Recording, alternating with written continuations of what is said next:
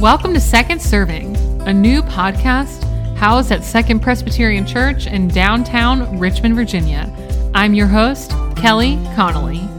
Second Serving is a series that invites both local and global organizations, faith leaders, community members, and more to tell their stories. Join me as I listen, grow, learn, and unpack what loving our neighbor truly looks like.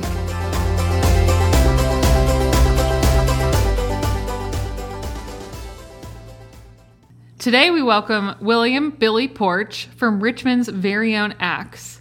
ACTS is a nonprofit organization in Richmond, Virginia that provides hope and assistance to people facing just that situation.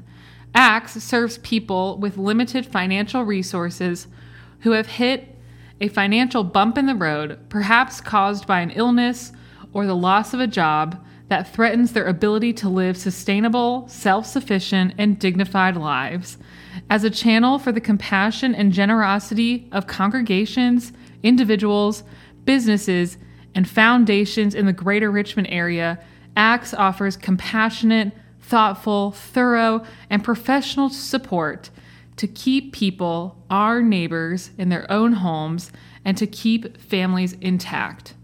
ACT's primary goal is to ultimately close the doors on homelessness.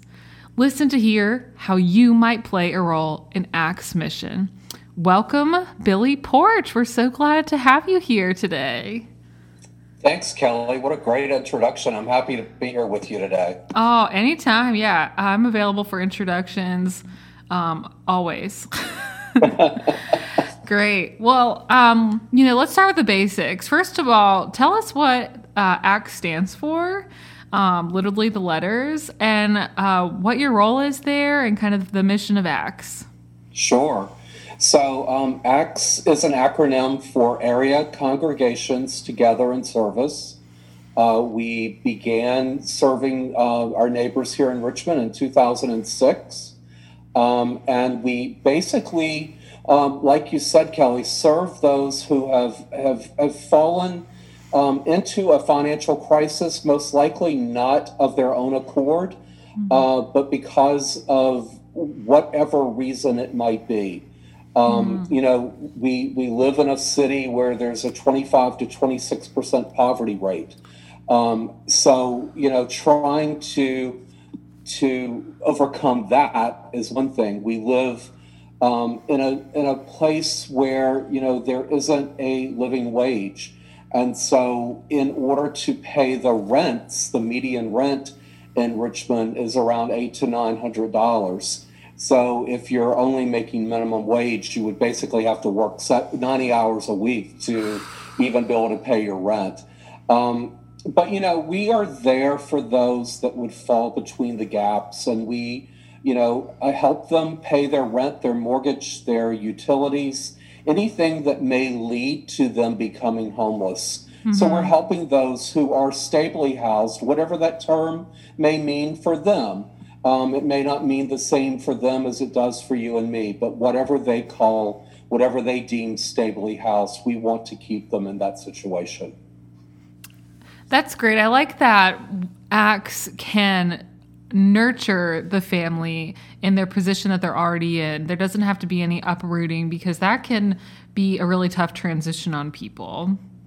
Yes, absolutely. We're trying to keep those families intact, with their neighbors and their support system as close as they can be. Mm-hmm. Unfortunately with COVID, we've run into schools closing. So I really can't say keep them in their same schools, but at least keep the kids around their same familiar areas and their same familiar friends. Yeah. Along with their parents. Yeah, that's awesome.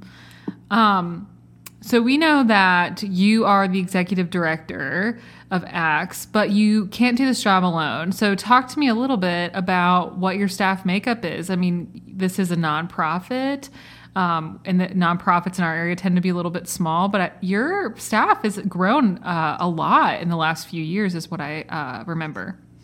Yeah, Kelly. So I started out as the first executive director of ACTS. I actually was 5 years coming in. It was board driven up until that point. Wow. So I came in 2011, so almost 10 years, coming up in June. Wow. When I got there, there was a full-time program manager, and that was it. So I learned a lot from her in my first couple of years, and we started growing, and we added on a part-time caseworker, and then we added on another part-time caseworker, and then we added on a development person, and then we hit COVID.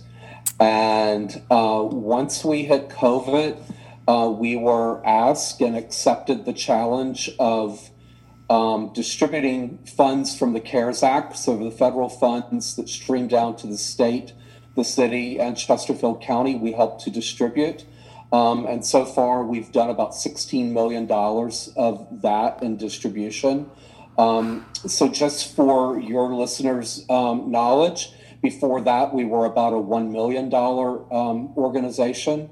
So we have grown into the $16 million plus organization during COVID. And because of that, we also gained many new employees. We have four new full-time caseworkers that work remotely, and we have 2 more full-time caseworkers that work in the office, and we also have a program manager.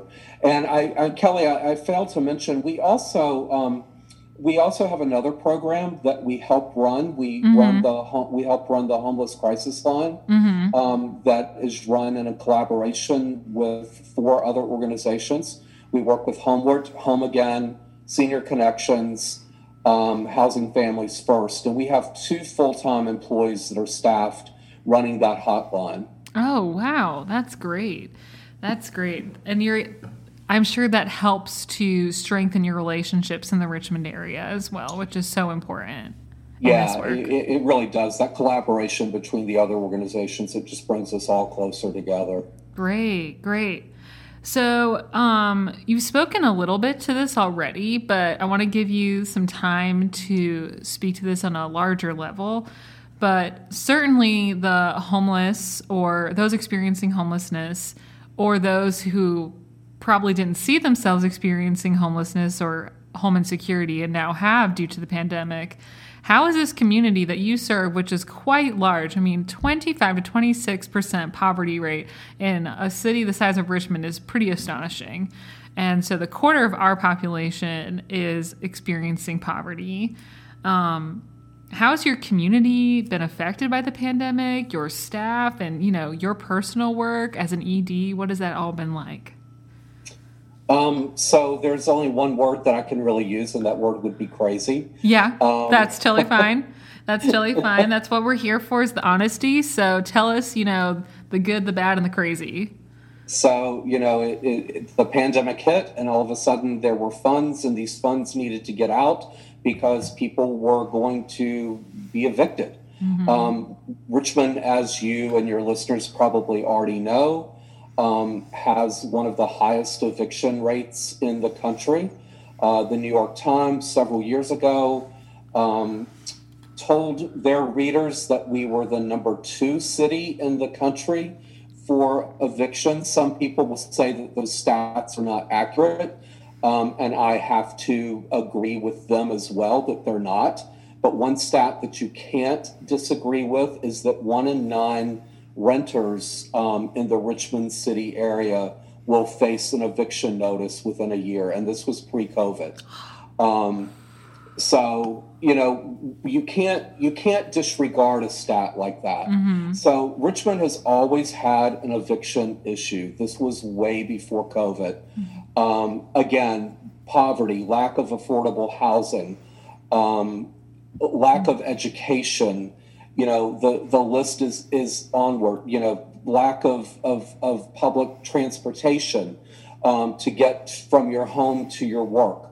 Whatever that cause might be, causes this problem for evictions. And so it definitely existed before the pandemic, but then once the pandemic hit, I think what we really saw, which was the really scary part, was we were seeing so many people on so different levels coming to us seeking assistance. You know, it was the servers in the hospitality industry, where hotels had literally shut their doors, restaurants and bars were no longer open. And it used to be that if you were working in the hospitality industry, if you lost your job for whatever reason, you could go right next door and find another job within a day. Yeah. And all of a sudden, those jobs were just all wiped out in one fell swoop. So all of a sudden, you have all of the problems from before the pandemic toppled with all of the problems of the pandemic. No childcare, you know, moms and dads having to quit their jobs to stay home for, you know, to take care of their children. You know, it was just one thing after another that our staff was seeing. My staff has been amazing. They are troopers. They are on the phone constantly, 8 hours a day, talking to people. They're listening to their stories. They're helping them not only, Kelly, with financial resources, but helping them find other resources. You know, where's a food pantry that's close to my house? And we can tell them that. We've got a list, you know, of food pantries that we can tell them while we're on the phone with them. We can tell them where to go for health care. We can tell them, you know, places, you know, that for health, you know, for whatever problem they may be having. And so that's the key to our mission, is that we are offering not only financial but other resources that are necessary in order for Richmonders to live, as you said earlier, a dignified life, which is also our mission. I'm glad you mentioned the other resources, because overcoming any sort of poverty or an experience close to homelessness, like paying the rent, is the bare minimum. And so I'm really glad to hear that ACTS has such a holistic approach to the resources you provide, whether that's helping find food sources or employment sources. That's you know, it takes a village, is, you know, as the saying goes, and it sounds like ACTS is truly a village for the housing insecure in Richmond. Yeah, I was actually walking the other day in my neighborhood, and I saw a sign that said, "If I can't breathe, no one can breathe." And I thought about what that sign said, and I thought, and if one is not housed, all of us are not housed. If one of us is not fed, none of us are fed. And so I was actually going to meet with a minister, and I was telling him my reflections on this sign, and he said it would almost be a great sign to just say, if one can't blank, then all of us can't blank. And I thought that was really important. So, you know, yes, I mean, housing stability is the number one thing that we all have to have. And then we have to have food, and we have to, you know, we have to have all of these things in order to survive. And it does take a village. We all have to be out there helping and making sure that all of our neighbors are taken care of at this, especially during this crisis. Well, I'm glad that ACTS has been able to show up in a big way for our community in this pandemic. So, yeah, we were very glad to be given the opportunity. It was it was quite mind-boggling at first when you're you know, when you, like I said, when you go from a $1 million organization to basically a $16 to $20 million organization overnight, and your phone, you know, that you've gotten like 1,400 phone calls in the previous year, and all of a sudden you're getting 700 phone calls a day. It's quite dramatic. Wow, that's what you guys were averaging, 700 phone calls a day? Yeah. Is that like collectively? Yes. Oh my goodness. So and a lot of repeat calls, even though we ask folks to please only call once. Sure. You know, people are in crisis and they're concerned.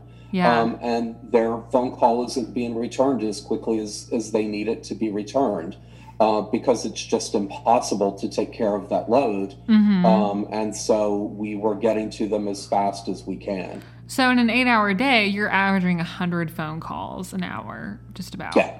Oh Yes. Wow. Well, you guys continue to amaze me with the work that you do and the patience that those phone answerers have. All right. Well, one thing I'm thinking about as we've talked is you've been in this role in particular for 10 years now, but it sounds like you've been in the work of nonprofit for some time. And has any of this, the work that you've done with ACTS or with other organizations, what about this work has surprised you the most working with this community? It's always been wonderful. I mean, Richmond is a very giving city. It's very philanthropically. It is just a wonderful city that wants to work to help all of those around us live. But I will say that during COVID, I have never experienced philanthropy at its best. It has been amazing. Foundations were emailing me and calling me immediately, wanting to know how they could help, asking if ACTS doors were open. And yes, they were open. They never closed. I say that figuratively because they did close, and we started only taking phone calls instead of seeing people in person to do their assessments. But we did not miss a beat. We stayed open to help. But our foundations really wanted to make sure that we were in place to be able to help people because they saw the tsunami coming, and they wanted to make sure that our organization was sound. So that was just such a wonderful feeling to know that they had our backs. And I had several people from several different foundations not only call me to ask about ACTS, but to ask about me personally and to make sure that I was doing okay. And that was very well received in a time where it was difficult to be okay. Because of all of the changes. And so it's been incredible, but it's always been incredible. So it wasn't surprising. It was just very, very wonderful to see them all come to the forefront and want to do as much as they could to help with this. Yeah, I'm thinking about, as you were sharing that saying that ministry can often be lonely. And I consider what you're doing a ministry for sure, that the work of caring for others souls is often lonely because you're taking care of everybody else. So it's really nice to hear that the community was reaching out to you as well in particular and saying, how are you doing? And that's all it takes is just one person to make that kind of a difference in another person's day. And I've really tried to pass that on to my staff. We have done several staff lunches. Unfortunately, we can't really be together, so we get box lunches brought in. My board members have done that several times where they'll just go get box lunches. Everybody comes out of their office, grabs a box, goes back and shuts their door and eats their lunch. But, it's just nice to know, like you said, that it is someone out there that's thinking about you as well, because we are caring for people, 8 to 10 hours a day. And, where is that self-care for us? Exactly. And the other thing I wanted to mention, Kelly, kind of back to what we were talking about was, it's not only foundations and congregations that have really come together helping ACTS during this time, but also a lot of incredible individuals have come out of the woodwork, and they want to help. We have had several individuals, when stimulus checks come out, you can see who is giving ACTS their stimulus checks, you know, and I've had several of them write notes. I don't need this money, but I'm sure you know someone that does. That's amazing. So that's just really, really touching. And whenever I open those envelopes or open the PayPal and see that memo, it's just really nice to see that individuals out there are really wanting to help others around them. That's great. Well, we're almost out of time, but I have a couple of more questions. You know, how can our listeners, how can our city get involved, especially in the era of COVID-19? What do your volunteer opportunities look like these days, and how can we support you? Well, volunteer operations have really gone down. We do have a couple of folks who come in and help us with filing, because as you can imagine, you know, helping financially assisting 340 households last year to helping close to 6,000 households this past year. Wow. There are a lot of files that need to be put away. I'm sure. We've had a couple of people come in that have worked on filing for us, and that's just been fantastic. You know, our event got canceled. We'll postpone twice this past year, so that's usually our big volunteer time. We also ask, you know, of people that would like to do a care bag collection for ACTS, but unfortunately, now that we're not seeing people in person, we don't really have that opportunity to give out those care bags. And right before COVID hit, we had gotten a huge collection in, which has served very well, because there have been some people. You know, Kelly, I always tell people, especially when I'm doing an in-person presentation, I'll hold up a roll of toilet paper during my presentation, and I'll say, you know, what would you say if I gave you a roll of toilet paper? Well, the reaction we get when we hand out a roll of toilet paper are tears coming down people's faces. And, you know, it's those little things in life. We would give out toilet paper, we'd give out hygiene products, cleaning products, you know, all of those things, paper products, all of those things that are very expensive to buy. And when you can't pay your rent, you certainly can't buy those things. So we have had some people that have made a trip to the office by appointment only and come by and are able to pick up those supplies when we're talking to them about their rental assistance. Great. So there's an opportunity to spend some time doing the riveting work of filing, as well as just dropping off any essential items that your clients might need. But also, I'm sure that you are never turning away financial donations, correct? Financial donations are always welcome, Kelly. Yes. Pre and during COVID, and absolutely post-COVID, because you know, when these federal and state and local dollars dry up, this problem is still going to exist. As I said, we had an eviction problem pre-COVID. It is not going away overnight. So yes, we definitely need your financial contributions. You know, and we really need the prayers of our community to help not only those who we are assisting, but again, for my staff, who is undertaking this major role in our town right now. Well, know that, you know, as one of our beloved partners here at Second, you and your staff and those that you serve are always in our prayers, and we are thinking of you and just so grateful for the work that you all have provided for this area. It's really brings new meaning to that term, essential. You know, this is essential. Both, like you said, pre-COVID, during COVID, and post-COVID. Yeah, we've certainly always been very grateful for the support that Second has had for ACTS.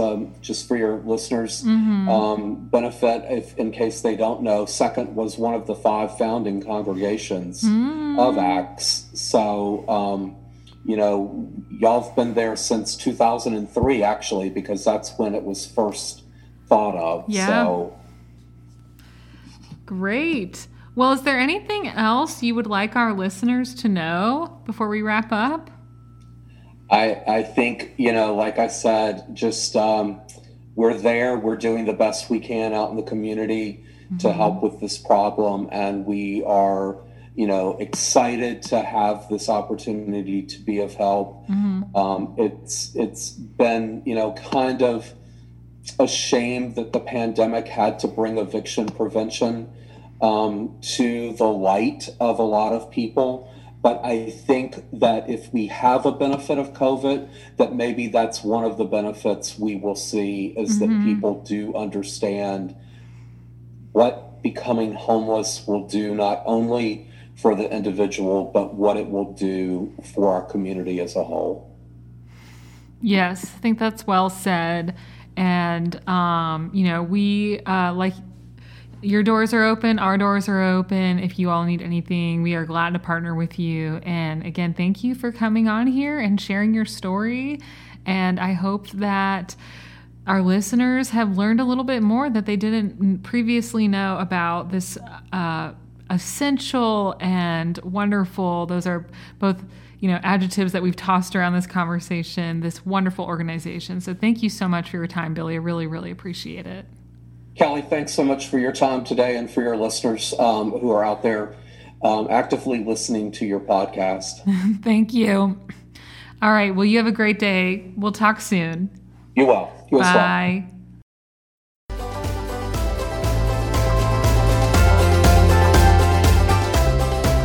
Thanks for listening to this episode of Second Serving. This podcast is produced by Bo Jacob and myself. We hope that you will join us next time. But until then, keep listening, keep growing, and never stop learning. Peace, friends.